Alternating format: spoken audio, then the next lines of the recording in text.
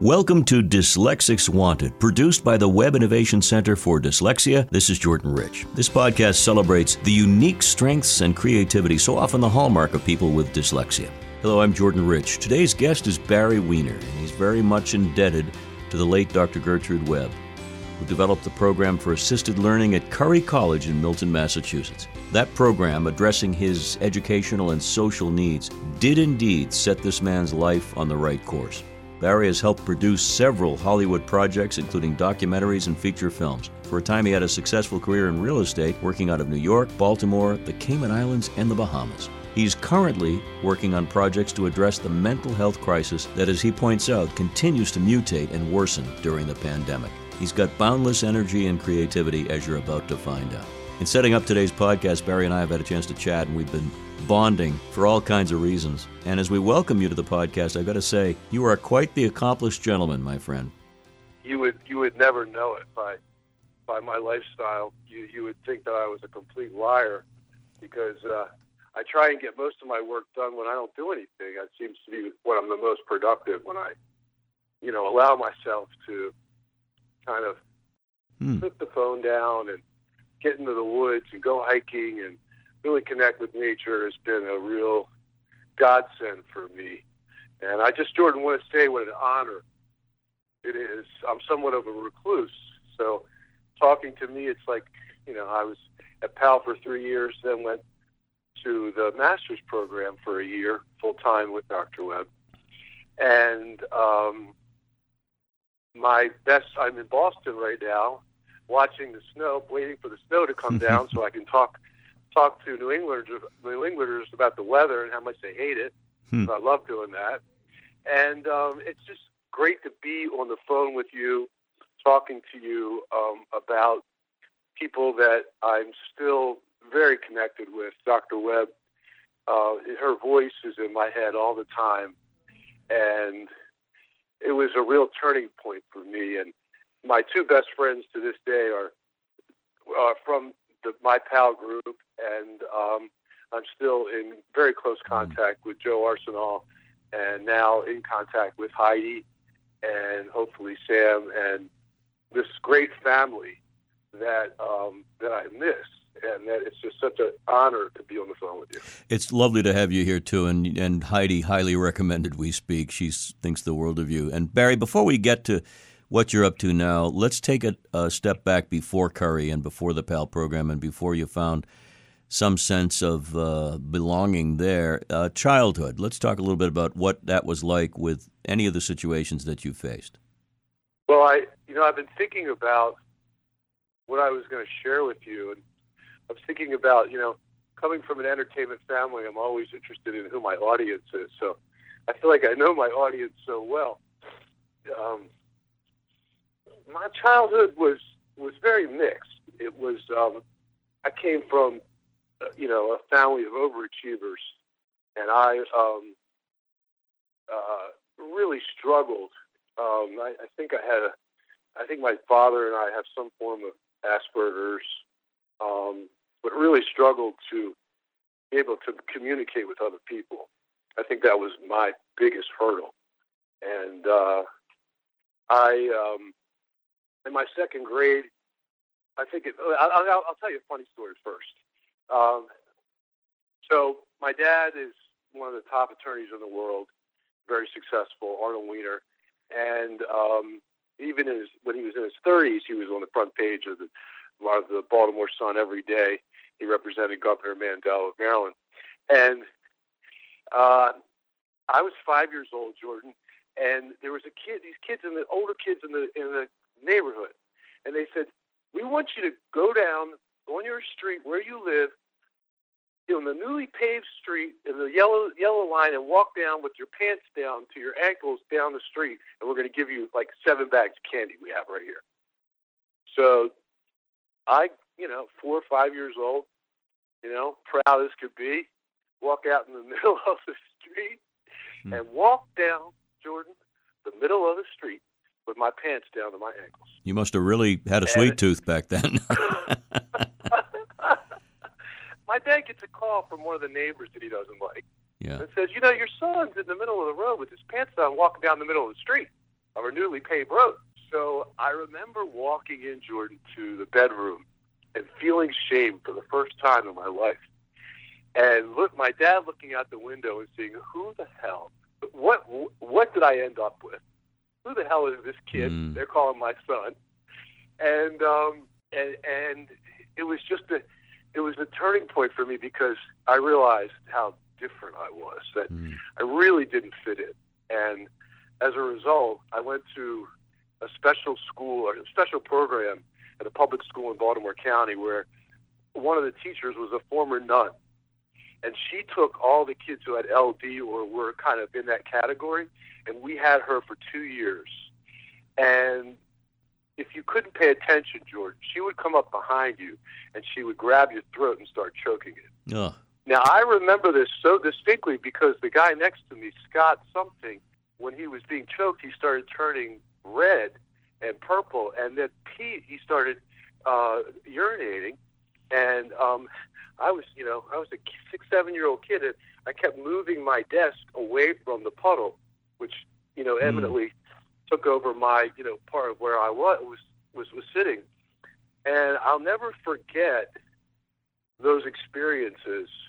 And I think that she meant well. I think she was, about to hit senility, and I think that she was a good person, but she was at a point in her life where she probably shouldn't have been teaching, and she had crossed the line in many ways. Well, so that was my experience. That was my first experience with education. Yeah. Interesting that you talk about two examples of childhood trauma, in a sense, 3 if you count just the overall experiences with your parents. But the first one was kids taunting and bullying. The second one was a teacher obviously out of sorts and not meaning to destroy the classroom experience for kids, but it happened nonetheless. Like many of the people we've interviewed, you were up against it societally at that point. Yeah, I think my family, like many others, had mental illness. I know my grade A committed suicide when her child had cerebral palsy and she couldn't provide for her. And I know that, my first cousin has schizophrenia, and I know that so many people, especially right now, struggle with mental health. I compare the mental health, the pandemic, there's also a mental health pandemic. And it's mutating along with this pandemic. And, it's just, we're at a point where everything that I'm doing right now, all my businesses are focusing on children and mental health. And I just want to jump away from I'm kind of a random access to you guys, so just bear with me. That's fine. But that's fine. Anyway, I'll go back. So I went to public school and didn't have a clue. Our special ed teacher was an alcoholic. He was very rarely in the reading room. I found that out later in life. And I went to a private school in 7th grade. Most people said I should have gone to Genesee, which is a school in Baltimore. Baltimore has amazing schools, and that's where I'm from, Baltimore, Maryland.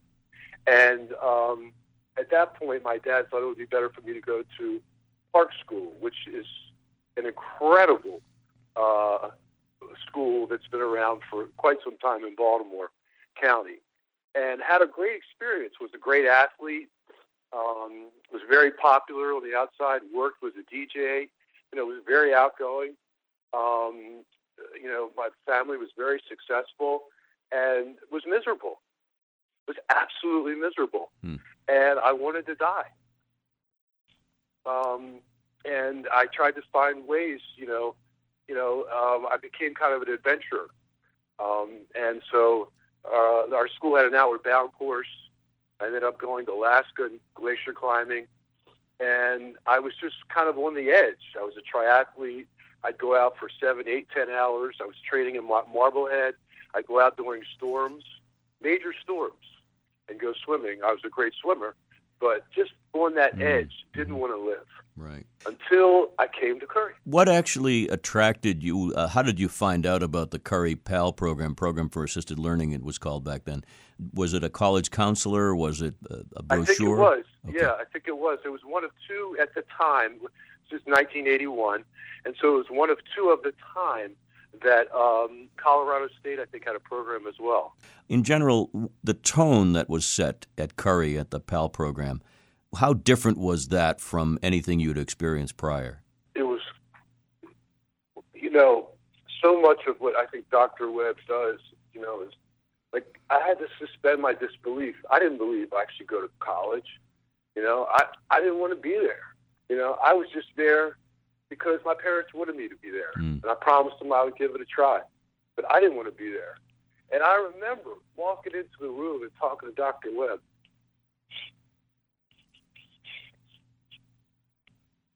And I remember exactly what she said or what she meant. And she just, for 1 minute, she just wanted me to, suspend my disbelief, which is a motif in business and in my life. And it started right there with Dr. Webb. Just for 1 second. Yeah, believe that you could do anything you want, Jordan. Yeah. That you could do anything. Just for 1 second. Believe that everything you've been told and taught about education is a lie. Just for 1 second, believe that you can do it, that you can make it, and I will show you the way. And that's what she did. We can hear the emotion in your voice. It's a turning point in your life and the lives of so many when they're finally accepted. And that's where you shine as a creative somewhere force. Between Harry Potter and X-Men, right? I love that. Well, let's talk a little bit about movies and television and producing and all this kind of stuff. You mentioned that you were a born performer. Do you like being in front or behind the scenes more so? What's your fave? Well, after Curry, I went to Curry for 3 years. I was in the PAL program. I probably never should have left Curry. And I went to Emerson. I took night classes at Emerson. And it just opened up a whole new world for me. When I was a kid, filmmaking was like storytelling. Like, it was the one place I felt connected. Like, I never felt connected. My processing, if you look at my test scores, my processing is very, very low. It's just not even, it's very different than most people. And that's actually become an advantage for me as well, too, in business. But when I went to Curry, I wanted to become a filmmaker because I wanted to tell great stories. Because that's what connected me to the world, was film. You could go into a movie theater, right? And you come out a different person. Like, if you saw Shawshank or something that was meaningful, it could change you, And I felt like it changed me, and I wanted to share it in that experience. So I was somewhat idealistic when I went to Emerson. I had an unbelievable experience there, and I met, President of Warner Brothers' son, and went to Cheers and had a date with Rodney Dangerfield's daughter, Melanie. Wow. Who, which was so iconic for me. And then later on, had a dinner with Woody Harrelson and his wife in a wine cellar in Baltimore, Black Olive, where he was a partner with one of my best friends, business partner. And just the ride has just been incredible because I started at Curry, and it gave me the confidence, and I don't consider myself successful because my definition of success has changed so much since Curry, and for me, Jordan, the real takeaway for Curry and Dr. Webb and Joe Arsenal, who is still one of my closest friends and dear teachers to this day, the big takeaway for me is be yourself, be true to yourself, and do what you love, and if you're going to make mistakes in life, make sure they're your mistakes, not someone else's, because they're not really mistakes. If you're really into what you're doing, you're going to learn and grow, and it's going to springboard you to the next piece of what you do. And that's what, when I think of the people that I've met who have been around, Mother Teresa, Yo-Yo Ma, Oprah, growing up and having Oprah come over for the Jewish holidays, I've been so lucky. So for me, gratitude and grace is everything. And not having any expectations about any relationships, including my daughter, who's 13 years old, is one of my greatest teachers. And I call her my little Buddha. Right? I love my that. little Buddha. I love that. Yeah, I mean, she's 13, Jordan. She calls me, looks at me like I'm like, okay. Right.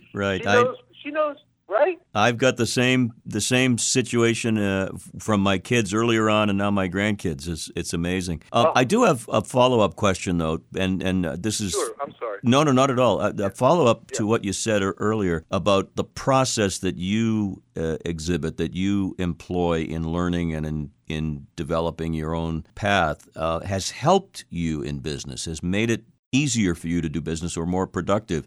This podcast is all about celebrating the creative spark and the essence of people well beyond their learning issues. What is it that's made you more successful, do you think?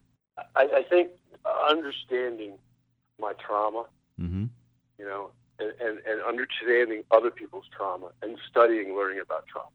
And this goes back to the work that Joe and Pal was doing. I don't know if it was Pal, but Joe, an extension of Pal, which is Joe, was doing in the jails, the work with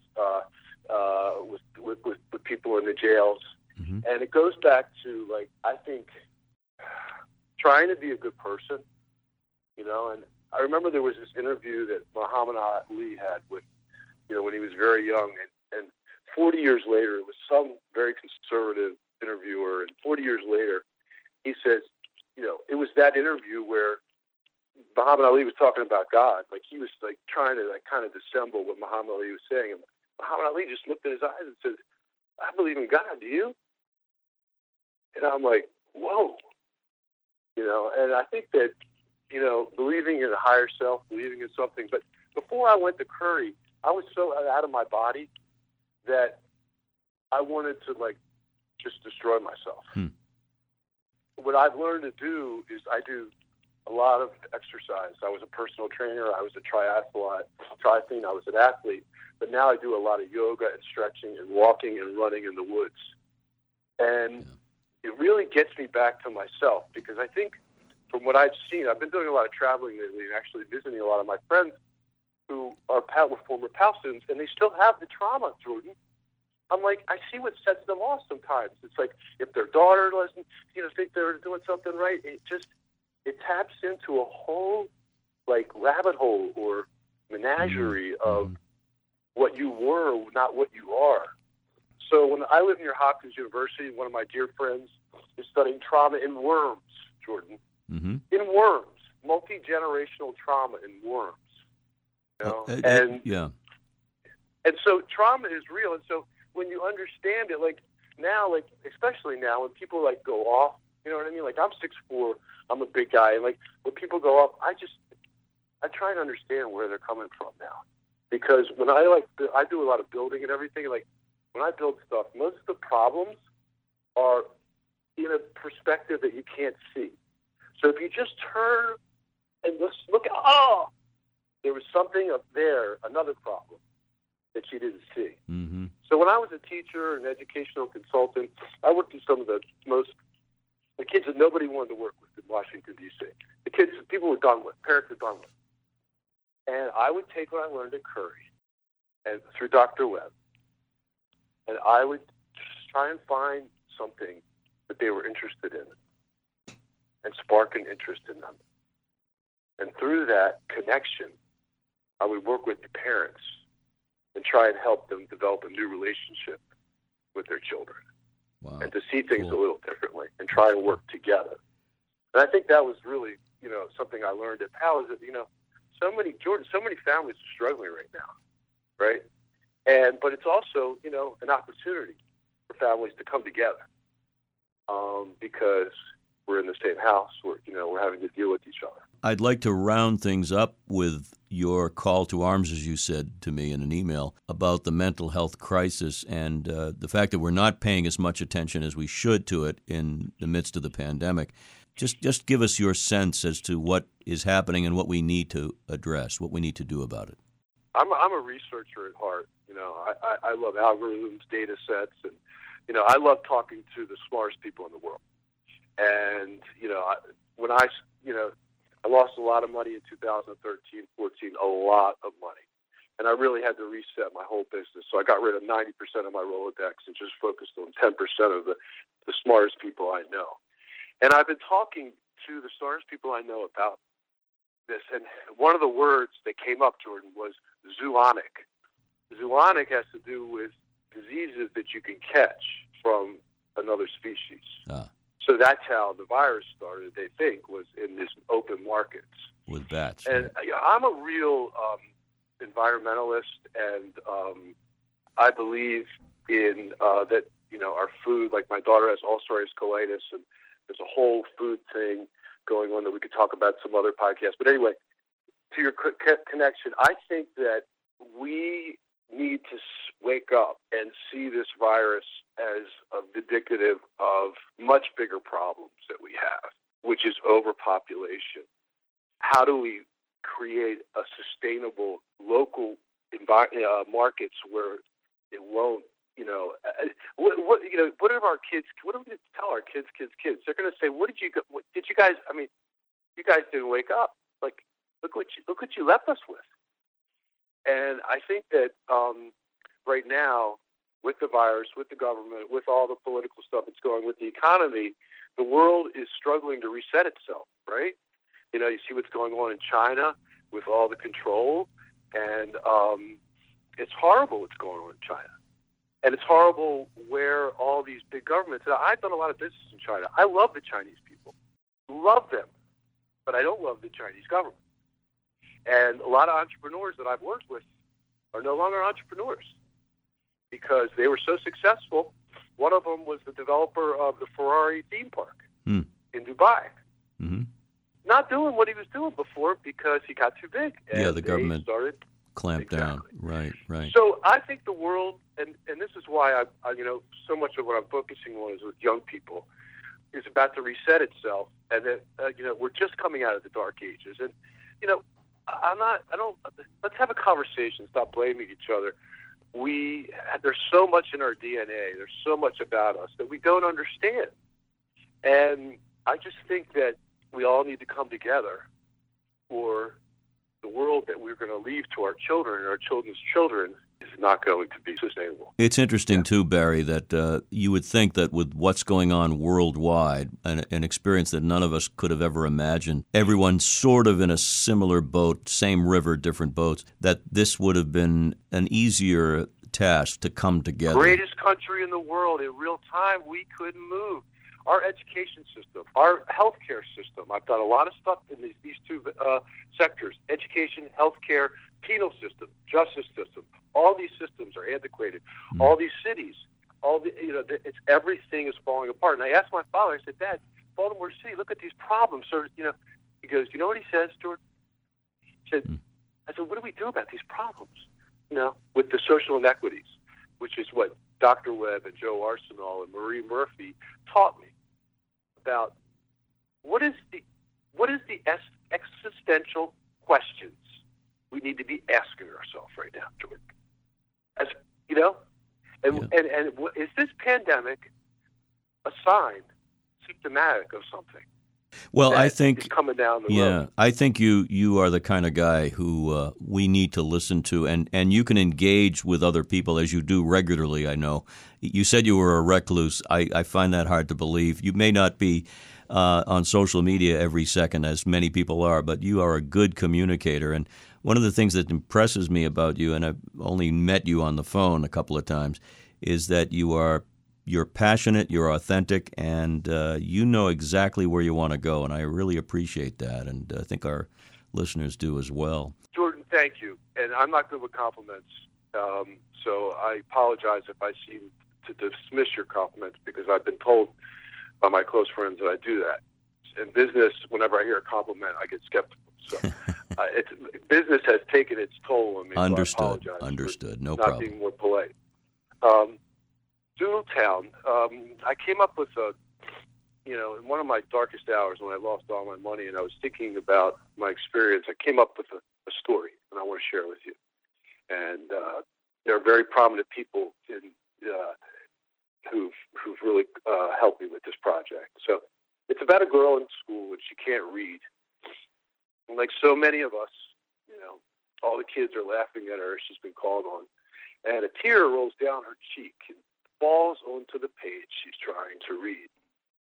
And through the tear, Jordan, she sees these two doodles pushing and pulling the letters to help her read. So like in Alice in Wonderland or Wizard of Oz, she follows the Doodles back to Doodletown, where she has all these adventures. And the Doodles are the co-creators of every great idea that's ever existed. They come into the real world through a magical waterfall and help co-create. Like when Benjamin Franklin discovered electricity using a kite, there would be a doodle flying this key into the lightning. And I created this world of characters that all came from this tier. And I think that this moment that we have, that we all share this tier. And I think that what I've learned to try and do is to take this tier and to make something magical and special out of it. So, Jordan, I just wanted to thank you for this opportunity. And I hope that we can do this again. And I hope that we can get to know each other, because I feel the same way about you. I really have been impressed with who you are and what you're doing, and I just wanted to thank you. Our thanks once again to Barry Weiner, another shining example of someone who, despite learning differences, has achieved great success. And thanks for listening to Dyslexics Wanted. Please feel free to contact us at our new web address, dyslexicswanted.org. That's dyslexicswanted.org. We welcome guest or topic suggestions. We want to share your story. Dyslexics Wanted is a production of the Web Innovation Center for Dyslexia.